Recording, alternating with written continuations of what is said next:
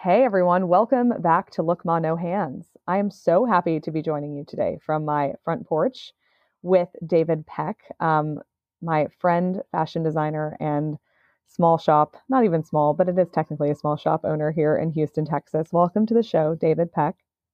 Thank you for having me. So I should clarify that David and I are talking over Zencaster, which he actually introduced me to. If you're interested in starting a podcast during this time, because I know there is a lot of elevated interest, we just all want to connect with each other and maybe start a new project. Zencaster is an amazing platform. It's already been super easy to connect with David. I tried Skype actually, so I have done one other quarantined interview. It just seems like it was 900 years ago. So I didn't realize it was actually during the quarantine. I did it over Skype. I actually can tell you that I already prefer this. It's a great tool. So sitting on my front porch right now, joining you, we're about 2.5 weeks into quarantine. Um, and I just did an Instagram live about this that, somebody asked me how things are going and how we're doing. And it's like, I have to tell you, I really am loving the time that I'm getting to be with my family and to be with my girls. I've never been so physically exhausted in my entire life. As far as just like the intense labor that goes into parenting two very small children who are at home all day long, and not really being able to do all the things we're used to being able to do with them. Um, and yes, I'm outside, so you're going to hear my neighbor's dogs barking and everything throughout this whole podcast. So please excuse that. But it also feels like somebody was born, like somebody that I really love died, and somebody that I really love was born on the same day. Like there's just this grief that comes in waves, and it's this feeling of anxiety that, oh my gosh, nothing's ever going to be the same, and what are we going to do? And like, what if it doesn't go back to this, and what's going to happen with this? And then there's also this feeling, I have to tell you, more relief than I ever imagined with life completely coming to a halt. I had no idea how quickly I was moving and how sort of distracted I was, and how impossible it was for me to slow down in the way that I really wanted to slow down in a meaningful way in my life. And like my family, we've been having family dinners every night. Ben has been cooking every night. We've been together like all the time, and it's all I ever wanted in the world that we were living in before. And it wasn't going to happen, like not with how fast we were moving and how um, much of a race it felt like everybody was in. And I was even talking to my mom. She probably moves faster than anybody I've ever met in my life. And she's older than I'm allowed to mention, but it's taken her a very, very long time for anything to stop her and make her feel like, you know what, I don't want to go back to going that fast again. After this is over, I'm never doing that again. And she said that to me today. So one of the things that's really struck me, as far as moving fast goes, is fast fashion, which is what I'm really excited to talk to David about today. Um, over the past year, I think, especially in the past year, as we've become more aware that the conversations that we have bring up certain types of advertisements on our phones through Facebook and Instagram. I have two young children. I'm always talking about them. I'm talking about the clothes that I buy for them, the dresses, whatever. I've been getting ads from more and more companies advertising really inexpensive, very adorable clothing for young girls. And I've always been aware that Zara and H&M and stores like that are considered fast fashion. But I've always had a hard time, not shopping there because they have great clothes and they're really inexpensive. And I love Zara so much. Everyone knows that about me. But then these other little stores started creeping up into my newsfeed. They'd have really cute names like Lenny Lemons and like, I'm making this up, but like Maybell and like things that make you think that like there's this little designer in Michigan who's sitting in her house and she's making all these cute little kitschy clothes. David's laughing. And they really look like that. And I would order some stuff for my girls because it's like, how could you not? It's just so adorable. And this stuff would show up on my doorstep and it would look absolutely nothing like the image that I saw. The quality would be so horrible and it would just smell like so horribly of chemicals that even washing it wouldn't make me feel comfortable putting it on one of my children. And the package would have come straight from China. And so if you do any type of math, if you know anything about shipping, if I pay $10 for a tiny dress and it was shipped here directly from China, the person who made it, they're getting paid nothing or like less than $1 to make it. I mean, I don't know unless like for some reason it's free to ship here. Highly doubt it. It's not. So I really like started getting extremely grossed out and upset by this practice and how much more common it was becoming. And even seeing like these fashion bloggers coming across my feed with lines for adults. We've all heard the names of these clothing companies that we see these influencers pushing constantly for us to buy clothes that we're going to wear like between 2 and 5 times, and then we're going to get rid of them. So I started doing some research in preparation for this interview. By 2019, over 10% of our landfills were filled with clothing. Clothing basically that has been produced by the fast fashion industry because there's nowhere for it to go. China used to be, the country that recycled textiles, and they stopped accepting these textiles. They will not accept these recycled textiles anymore. There's too much of it. It's Fast fashion is the second largest culprit of carbon emissions and essentially global warming in the world. So most people, I think, would be pretty surprised by that statistic. Anyway, the coronavirus hits and everything comes to a halt. The first thing I notice is, oh my God, I don't need any clothes because we're not going anywhere for a really long time. And like most other families, we're saving our money. We're only buying the things that we really need right now.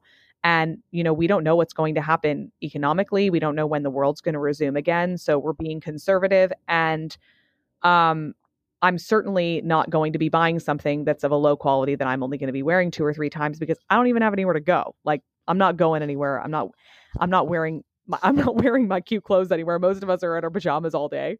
I have been getting dressed, but I haven't been like thinking, oh yeah, like I need new outfits. I'm not going anywhere. I'm not seeing anybody. So I felt excited about that. I actually felt like, okay, this actually could be one of the things that comes out of this that is for the common good. And I'm not talking about our retailers that we love so much who create these beautiful quality garments for us to wear every day. I'm talking about this practice that is completely depleting our resources, using like millions and millions and billions of gallons of water to create these garments, to dye these garments. The chemicals that dye these garments are destroying our planet. And all of us have been asked to take this giant pause and ask ourselves and just look at our previous behavior. And this is one of those behaviors that I think is going to be questioned, perhaps to the point of just maybe even stopping. So David shared something on Instagram the other day speaking to this point, and I'm really excited, David, to have you on the show. I want to hear about how your business is doing, and I also want to hear about your take on the fast fashion industry and why you think the coronavirus, this pandemic, could actually change fast fashion as we know it. Yeah, I think it's a really interesting conversation to be having, especially now. It's one that I've been interested in for a very long time. I think even as early as being in school studying fashion, I began to become interested in sustainability. And it's something that has constantly inspired me and motivated me to try to do better throughout my career. And that's taken on different forms and shapes as my business has morphed and changed, as is wont to do in any entrepreneurial endeavor. But I think that what has really been interesting about the coronavirus is that it has eliminated the main excuse that most of fashion has been bringing up, is that there are too many systems in place and it would take too much to stop it and change it. Well, welcome, Corona. Yeah, here we go. Welcome, Corona. Here we go. So it's kind of an interesting dilemma that I think that a lot of companies are going to, from the high end to the low end, fast fashion companies are going to have to wrestle with, because most like high end designers are looking at skipping a season, if not 2. And for those of you who don't know what a season is, it basically means we typically sell seasonal clothes. We sell summer, winter, fall, winter, and then in between are maybe resort collections. And many of these designers are having to skip a season of showing clothes. So typically in February, March, at the latest, you are seeing clothes for fall. And those are being developed almost a year ahead of time. So from the time a designer actually designs a garment to the time it ends up in a store is typically 18 to 24 months. Which is kind of a really insanely long lead time, which is something that these fast fashion companies have sort of circumnavigated by creating these very quick production chains that kind of mimic and copy what's going on and turning it around really fast. And they're not really looking at demand as much as they are, let's get all this out and see what sells and do it as quickly and as cheaply as possible, which, as you alluded to, creates a ton of waste. There's beyond the waste and sort of what it's doing to the environment, there's a lot of social injustice that's happening, a lot of trafficking, human trafficking. Several years ago, we had these horrible factory collapses in Bangladesh that killed thousands of people, all in the name of fast fashion. And there are many documentaries on both Amazon Prime and Netflix that talk about fast fashion if you're really interested in going into the horrible practices that go beyond that. But I think there's something that we have kind of developed as a culture is this idea that everything has to be new and trends. And like, I even got to the point I'm like, what is a trend? Because it's like everything is a trend all at the same time. And then every week it's something else. And how do you even begin to keep up with it? And we've sort of lost this idea of dressing well and having a sense of style and having clothes that we really value and cherish, and we know who made them. And we've become so disconnected from the source of our clothing that it becomes almost just one of those things we consume without meaning. And I think in many ways it could be related to other addictions like alcoholism, food disorders, things like that. I think as a society, we have really kind of distanced ourselves so much from the making of our clothes that they become not meaningful anymore. And so this whole idea that everything has ground to a halt, we don't actually need anything. And need can be, it's very loosely, we don't really ever need anything in most developed countries, but our perception of what we need has come to a screeching halt. And I feel like it's a really good opportunity for us to reevaluate what is it that we want out of our clothing? What is it that we want to feel about our clothing? And do we really want to go back to this way of consuming that is mindless and void of meaning? Well, I'm so happy that you said that, because going back to what you said about it being like any kind of addiction, I feel like every single person on this planet, the second this quarantine began, entered some sort of state of withdrawal. Like we were all addicted to something that our outside world was providing us that wasn't sustainable. And for many of us, it was this sort of compulsive consumption. The reason why fast fashion exists is because, the GDP has gone up. People have more money than they used to, and they're buying clothes at a much faster rate. And for what reason? And it's like this machine and like this hole that can't be filled. And I've always been aware of that in myself. Like, I don't really need all this stuff I'm buying. I don't need to be going to Target so often. But then everything comes to a stop and you're like, whoa, like, first of all, I really don't need any of this stuff. Second of all, I really shouldn't be buying it right now. And there's like this withdrawal, this sort of like feeling of letting go of something that separated you from your feelings. And after that comes the actual like feeling what's actually going on right now and being present and showing up for it. I've been reading Glennon Doyle's third memoir, Untamed, which is currently number 1 on the bestsellers list, the New York Times bestsellers list. And she says like, oh my, it's absolutely it's phenomenal. And she talks about how, she's been in recovery for a very long time. She's a sober alcoholic, and that she once met a woman who, the worst thing in the entire world happened to her. Her daughter got sick, one of her 2 daughters, or maybe she had 3 daughters. I'm not totally sure, but one of them got sick with cancer, and she decided that she absolutely just couldn't handle it and started drinking heavily. And she drank through her daughter's entire illness and eventual death, and through all the emotions that her other children were going through at the time.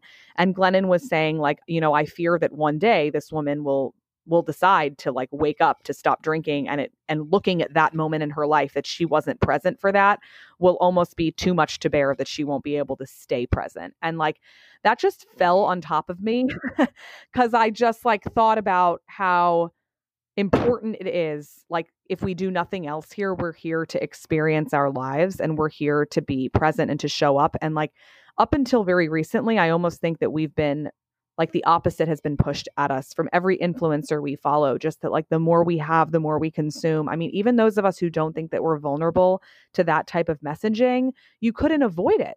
Like it was just everywhere that like you have to keep on buying all of this crap all the time in order to have whatever it needs, whatever you need in order to be happy.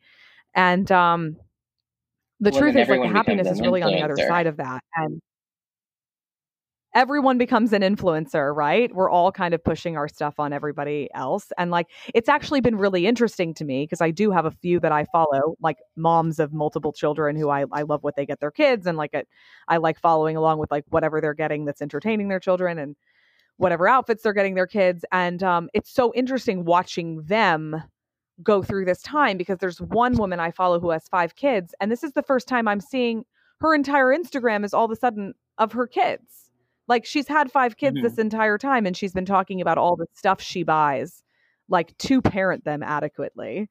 And now that there's nothing really to buy and there's nothing to do besides be inside with your children, she's actually like in it. She's like in the shit with her kids. She's like doing all this stuff. And it's like, this is real life. Like, this is, this is what we're all like really supposed to be doing here. And I'm not saying, listen, if I could like have the ideal outcome of all of this, it would be that we resumed life as we knew it, several months down the road after the coronavirus is no longer a threat to anybody's health.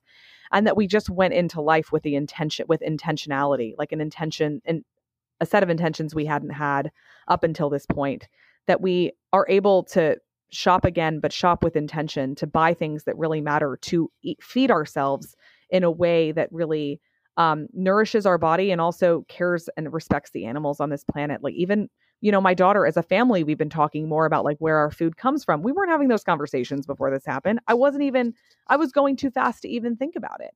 Yeah. And like the fact that we've slowed down and actually, you know, been able to evaluate all these things, I hope that, it's like we've been flooded and the good stuff will float to the top.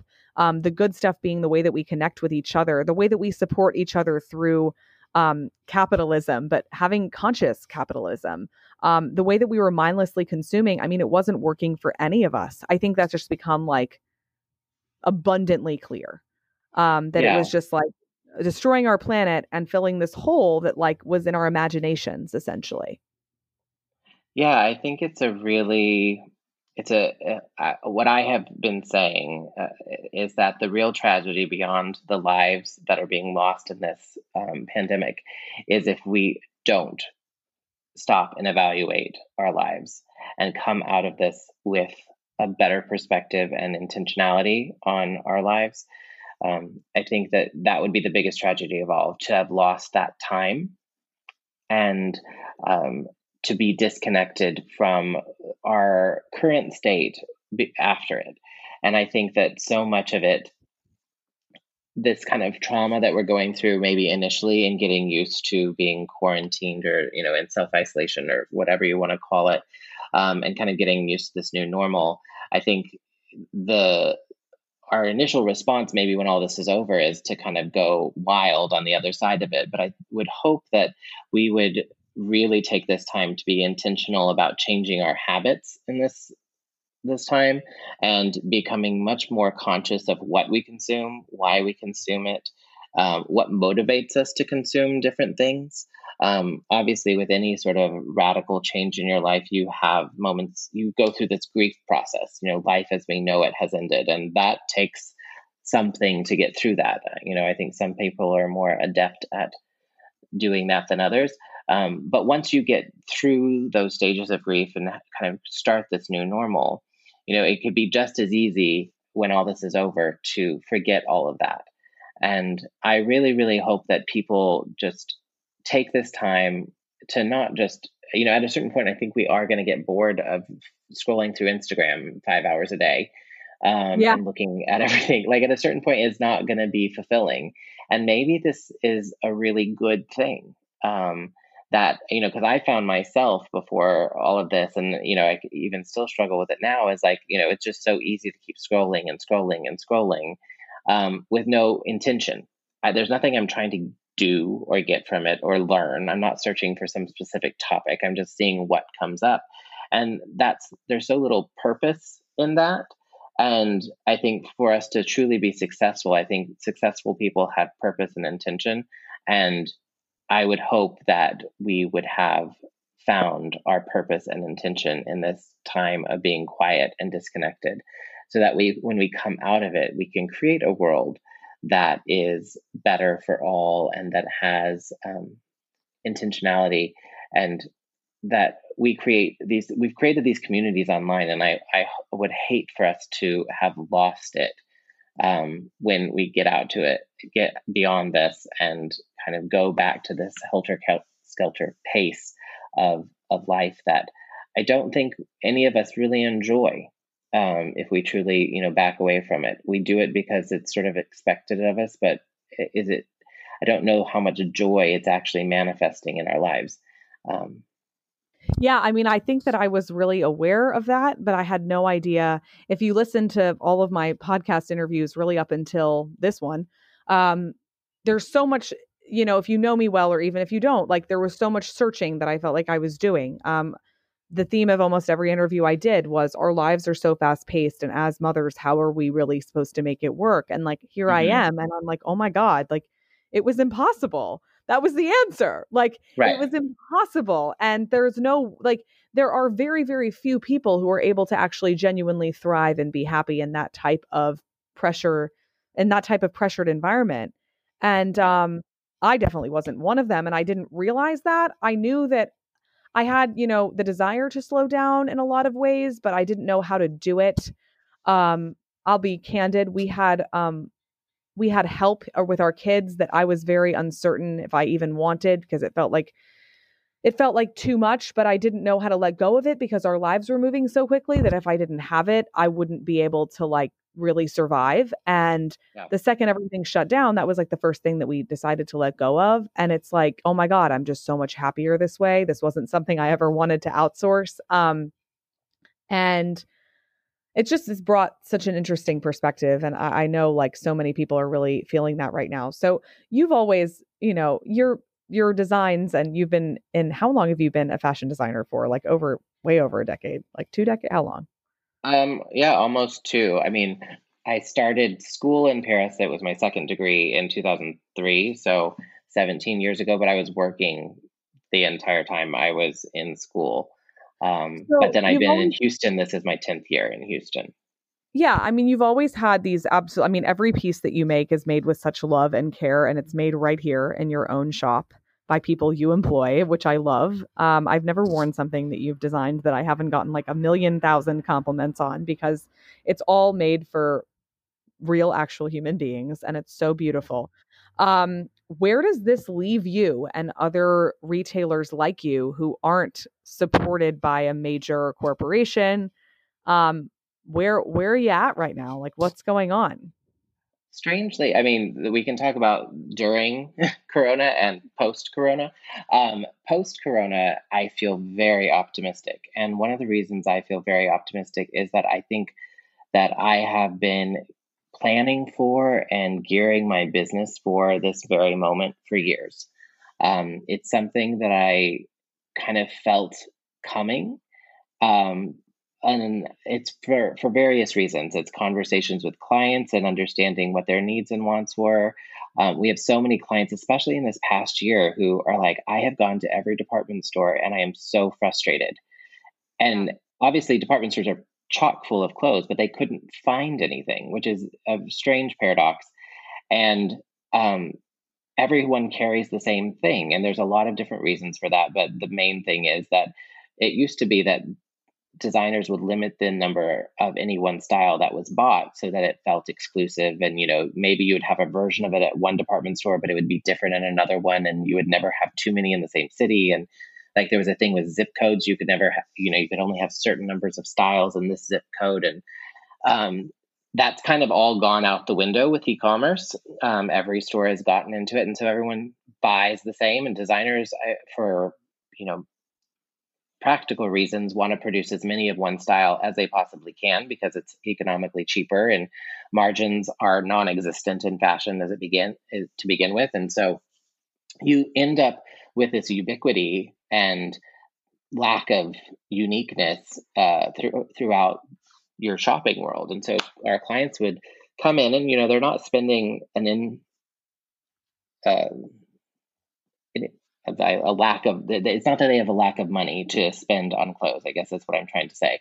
They have resources, But they were choosing not to spend them on some of these designer brands and shop with us because they felt like it wasn't special anymore and it didn't feel unique, and they were lacking the experience that perhaps they had used to have, or at least their mothers had, shopping with their person at Neiman's or Saks, at these big department stores, and having, things exclusively pulled for them. And a lot of that has gone away just because these department stores cannot keep up.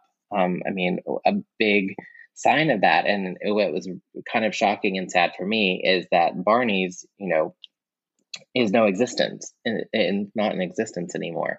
And Barney's was the store where every small designer wanted to be because they bought the unique, they bought the unexpected, and they sort of went down that route and they lost their way, and it doesn't exist anymore. And a lot of these big department stores are on the verge of closing. And it'll be really interesting to see how they survive, if they survive this pandemic, because I don't really know how they will. Their business model really isn't suited to it. And being small and nimble and doing what we do has really allowed for a lot more flexibility in what we do. We don't produce an inexpensive product by any means. And I understand that, not everyone can afford what we do, but I do feel like there is a place for what we do. And we tend to design clothes for special occasions, momentous events in people's lives, whether it's a wedding or a gala, if they're chairing it. They're the mother of the bride, they're the bride themselves. There's these big moments in people's lives that we are designing for, and they tend to invest more and they want to feel a certain way. And that's how we've gotten to know our clients. And beyond that, they become, clients of other things, of day wear, easy things. But we built relationships with them, and we've sort of been able, because we're small, to cater what we're creating to them. And we don't do seasonal collections like traditional designers. We sort of make what we have. We source as we need. So we're not carrying a lot of inventory. Like if I wanted to have a huge blowout sale, there wouldn't be that much inventory to be able to sell because we just simply don't carry it. It's basically mostly made to order. And I think beyond Corona, that kind of business model is going to be much more financially viable, and also something that people crave, because I do feel like there is intentionality, and it's clothes that respond to each individual's body, and it's being created for them, crafted for them. Even the process of having something made is so special because you're seeing the garment develop along the way. It's not just like, oh, I've got to pick the dress or say yes to this dress.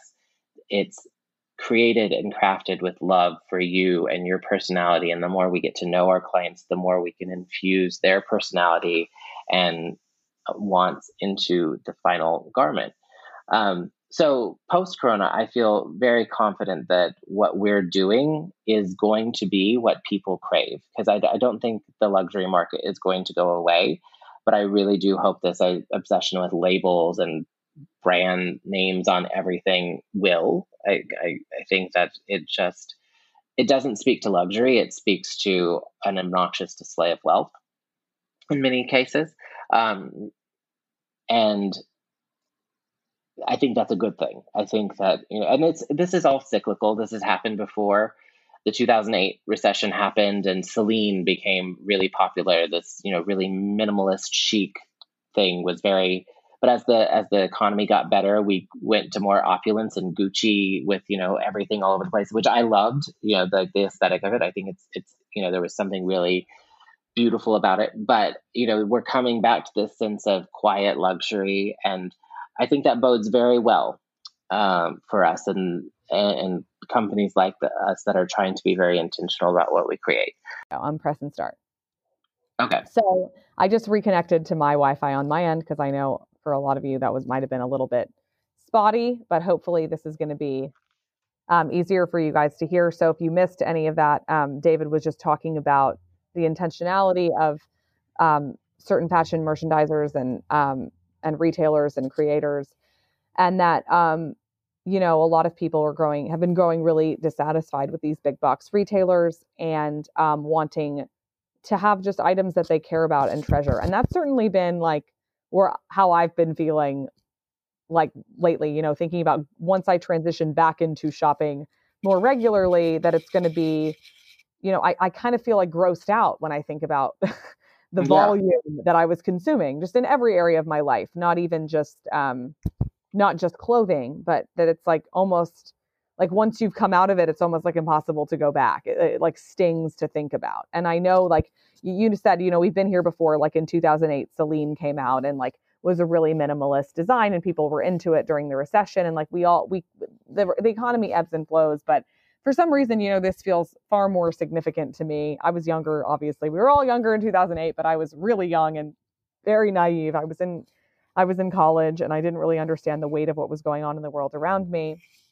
So this just like definitely feels more significant. So you're in your shop, you've actually transitioned right now. Are you full-time making masks for hospital employees? We are. So last week we finished up any appointments that had been outstanding, or very beginning of last week. People who still wanted to come in, we had given everyone the option of not coming in. And I think moms, especially, are very, that you want to hope against hope that the wedding's not going to be postponed or canceled. And, but once we realized, like, this is done, it was we had been talking about the idea of masks for a while, and I was very hesitant to start the project because I felt like the ones that I had been seeing was like, what can they actually do? They're cotton, and I just didn't understand how that was going to protect. I mean, now I think I've come to an understanding that anything is better than nothing, especially with the lack of resources that we're in. Um, so I had spent a lot of time thinking about it, but as I read more, researched more, talked to people who are in the medical field, and it became increasingly clear that there was going to be a massive shortage of protective equipment. I felt like there was something that needed to be done. And so through my research, I found this non-woven fabric that actually it's the same kind of fabric our garment bags are made out of. And then I briefly toyed with the idea of like, do I cut apart all the garment bags that I just ordered and turn them into masks? And I Right. realized like how insustainable that would be and how costly it would be. And I was like, but where can I get that fabric? And I realized that it's the same fabric that they used in landscaping to prohibit weeds from growing. And so I ran to Home Depot, found the fabric, and created a prototype, and it worked. And um, we started producing masks. And originally, like with the amount of material that I was able to buy, I was like, okay, we can do 1,250 masks. And by the next day, I realized like, okay, we're getting so many requests for these masks. We're going to up it to 3,600. And then yesterday we got a request from the Houston Fire Marshal who wants 4,000. So it's really, I feel like we're on it's the tip of the iceberg. We really can't see what the enormity of this is and how great the need is. And I'm hoping that the manufacturers of the actual, N95 masks that can actually help stop the spread of this virus more effectively, I hope that they're going to be catching up very soon. But until then, the masks that we're doing can't replace an N95, but they can prolong the life because they're designed to cover an N95 mask. And you can actually add filters inside of ours too. So if you don't have an N95, there's different ways to use it. But yeah, we have fully transitioned. So everybody in our team is doing something related to masks. So even our marketing and salesperson, like she has become the point person for all of the people who are asking for donations, and she's scheduling pickups and drop offs and how many they need, and trying to make sure that we are fulfilling them as fast as possible. And then everyone else on the team is basically either cutting and or sewing these masks, doing it as quickly as possible. And we're recording this on Tuesday, and last Friday we started delivering our first small batch, and then yesterday we shipped out a whole bunch, and then today even more, and then hopefully by the end of this week we'll have thousands delivered.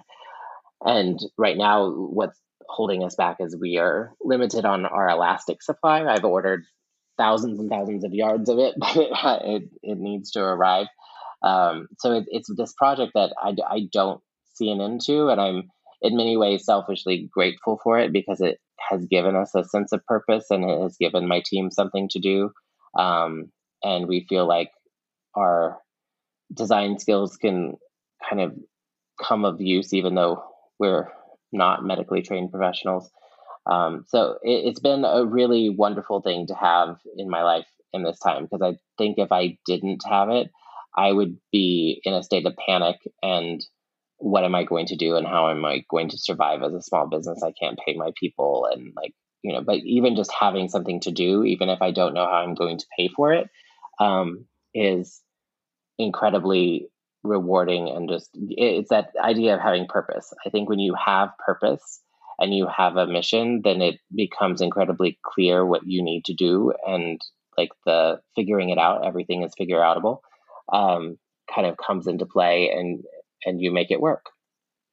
Well, I think it's so amazing that you were able to do what you just described being, what all businesses need to be doing, which is finding a way to really make yourself useful for whatever situation we're facing and being versatile. And you've taken this, this store that you have, and you've allocated all of your resources to making these masks that everyone is so in need of right now. And I just think that that's amazing. And you're also putting yourself into this other project, and you were saying, like, even though it's not necessarily generating the income that I was making before, it's like something for me to do where I feel like I'm part of the solution. I've never been more grateful that usually if you told me that I was going to be staying home for like indefinitely with both of my children with absolutely no help or breaks, I would be like, excuse me, what did you just say?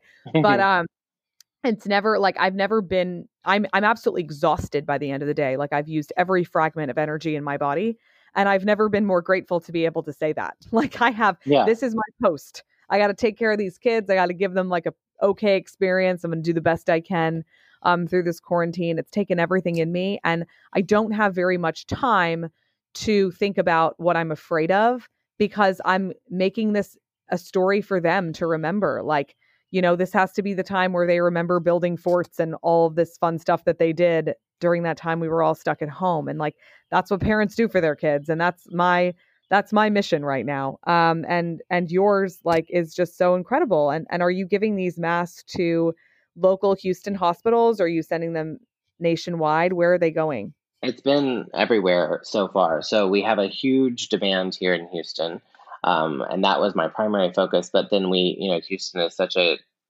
connected city that we actually sent two rather large boxes to San Francisco yesterday, all over Texas. Like it's sort of, the need doesn't end. Like I've been in contact with people who are like, I need to get more to New York, and it's kind of hard. And it's not quite Sophie's choice, but it feels like, where do you begin to fulfill the need, and who really needs them? And our mission is to be able to get these into the hands of medical professionals as quickly as possible and for free. Like that has been our main mission, to be able to do that, and wherever that is, like we will do it. But then there's now we're looking into making surgical gowns, and it's just kind of crazy to think that we as a country are in this position where we are not prepared, which is a whole nother conversation in and of itself. Yeah. Absolutely. But it feels good to be able to use whatever skills we have, whatever resources we have, to make a small difference, and feel like we have purpose. And hopefully these are going to save some lives, and you never know. You hope that what you're doing is making a small dent, at least. Well, so what you do when you're not making masks is you design clothing for special occasions. Yes. I'm just curious to get your perspective. When you imagine us in the future, once this is over, which hopefully it will be, do you see us going back to having a lot of in-person? I mean, there are a lot of people who are worried about in-person connection coming to a halt, that people are going to get used to the screen. Like, connecting through screens. They're not going to want to gather anymore. I can tell you my own opinion on that, but I'm just curious to hear yours from the industry that you're in. Do you see us continuing to gather in the way that we did before, the amount that we did before? What do you see that looking like? I do. I do. I don't think that in-person gatherings are going to come to an end. In fact, I think we may see more of it. I think we might see the exact opposite. I think what people are responding to now online is a sense of community and making the time for it. Like, who had Yeah. time to have like virtual, like happy hours in person, but yet people are making time. They have the time now to do them virtually. And I think Yeah. we hopefully will learn during this time how much we have been denying ourselves and how much joy we have been depriving ourselves by saying we are too busy. Oh my Um, God. Yeah. I've seen so many memes, like my introverted friends are like, oh my God, I'm so sorry for all the things I canceled, like, and stayed in. Like, I got, but you know what's funny though, David, is that like, I agree with you that like the stuff that we really cherish, but we don't make time for, we're going to do so much more of that. We're going to see the people. I mean, I was just FaceTiming with my best friend from when I was 2.5 and my best friend from when I was in third grade. They ended up they didn't know each other growing up. They went to college together and they became best friends. And we were all just FaceTiming. Like, we've never done that before. so And like, awesome. we've never talked to each other this much. And we're doing it now. And like, one of them, the one from third grade, she's getting married in January. I'm like, there's no way I'm not going to be there. I got to be honest with you. Before all this happened, I might have been on the, can I really get there? Like, Yeah. even though she's so important to me, we have 2 kids, life's so crazy. Can we find someone to watch them?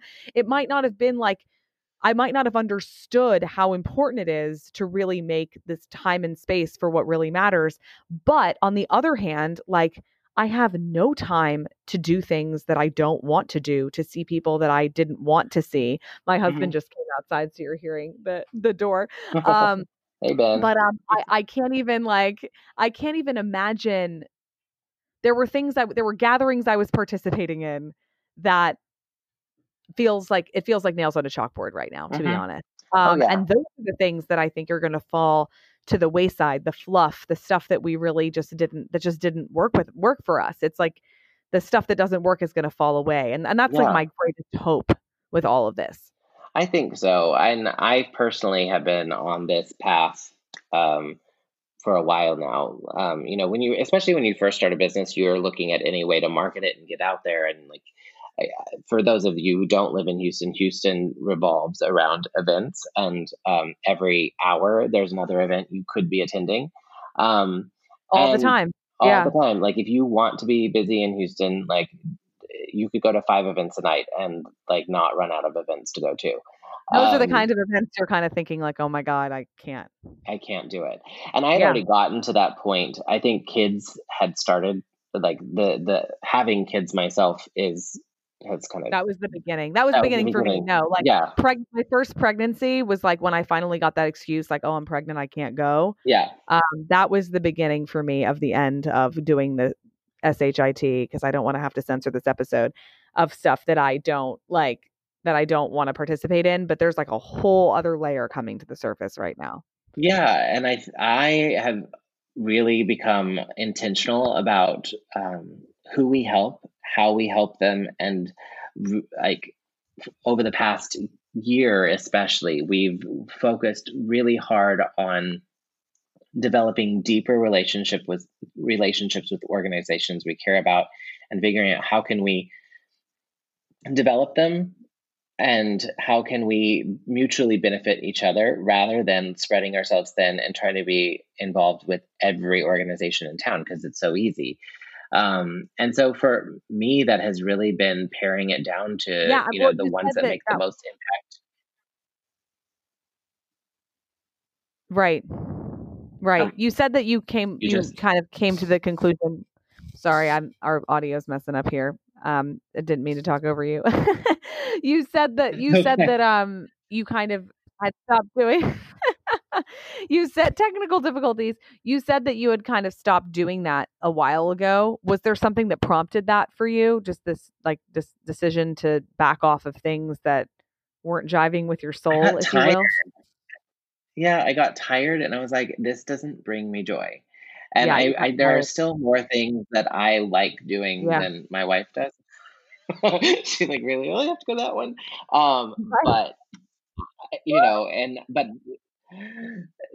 I even as much of an introvert as I am, there's certain social things that I really do love to go to and do, and like theater is really important to me, and I can't imagine. I want to make more time for those things, and it's not a matter Yeah, of exactly. not doing anything. It's that I want to do the things that I enjoy doing more, and I want to create deeper relationships with people and get to know them, and like I don't want to just like do something for a nonprofit without knowing how is it really impacting them and how can I help with even my small platform spread their message and like tell other people about what they're doing and like really have inside knowledge about how what the work that they're doing is impacting especially our city.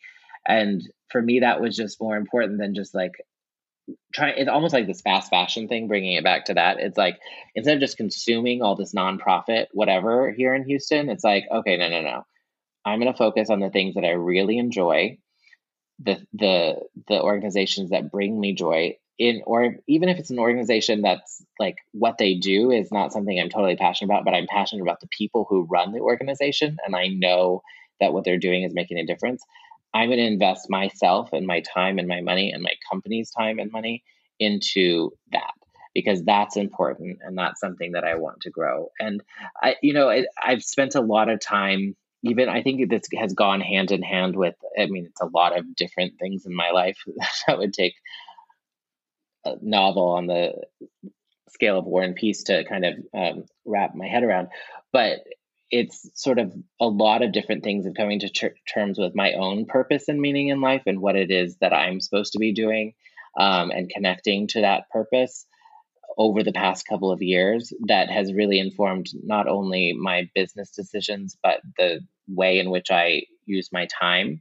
Um, and that's why even like working on this mass project with Corona, it's like, I really was hesitant just to do it for the sake of doing it because other people were doing it. And I think before I would have felt like this like sense of like, oh, I've got to do this because this is like I've got to be perceived as something and doing it. And I had to find a real organic reason or a way that I could connect to it and like make a difference and kind of do it for me thoughtfully.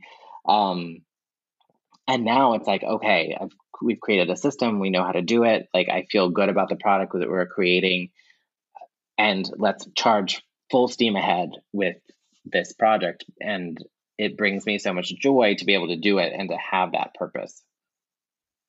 Well, I'm so happy to hear you say that, and I have to tell you, definitely, I can definitely relate to choosing how you spend your time and spending more of your time on what brings you joy and not really wanting to do necessarily what everybody else is doing. Um, I have had so many just aha moments in the last few weeks around how much I was doing that I felt like I had to be doing because the people Hmm. around me were doing it. And Right. I'm just like, I'm just over it. I'm just over it. I realized that like I bring so much more to the table when I bring myself to the table instead of bringing who I think I should be to the table. That's been a huge eye opener for me. I also read this really funny meme saying like I used to think that I didn't have that my house was such a mess because I didn't have time to clean it, and now I realize that time wasn't the problem. Like, there are a lot of things that I always thought, like, I'm not doing this because I don't have time to do it, and now I have more time, and, like, it's just not that important to me. Okay. Yeah. It's showing me that as well. So, you know, I think it's a real eye opener, and I'm really inspired to see how you are, using your business to make a difference and being intentional with it. And thank you for everything you shared with us today. I'm not going to test my Wi-Fi's luck any further because I think we've gotten so much out of this conversation, and I don't want any more of it to get shaken up by crazy Wi-Fi connection. I'm still working out all these kinks, but I have had such a great conversation with you, David, and I don't think this will be your last time on the show. I love talking to you and I love your wisdom and insight. And I want to thank you again for everything you're doing and for joining me today. Oh, thank you for having me. I think even just being on this and having this conversation with you. I think it's just so important taking the time to talk about these issues, and um, just stopping and processing is so important. And we haven't always been in the habit of doing that. And I think I learn the most when I am teaching or talking about something. Like you kind of absorb things by osmosis sometimes and don't really synthesize it. And then when you start talking about it, you're like, oh yeah, Wow. Yeah. Like I get it now. Yeah, yeah. absolutely. So thank you for having me, and I love that you are doing this and creating this Oh, thank platform. you. Thank you. Thank you. And thank you for everyone who's listening for joining and hanging in there through the audio issues. I will be working on those through the coming weeks, and I appreciate your patience. You've been listening to Look Ma No Hands. I'm your host, Laura Max Rose, and you can follow me on Instagram at Laura Max Rose. Shoot me a DM. Tell me more of what you want to hear during this crazy time in our world. I love hearing your suggestions and reaching out to people you want to hear from. And I hope you'll join us again next week. We'll talk to you very soon.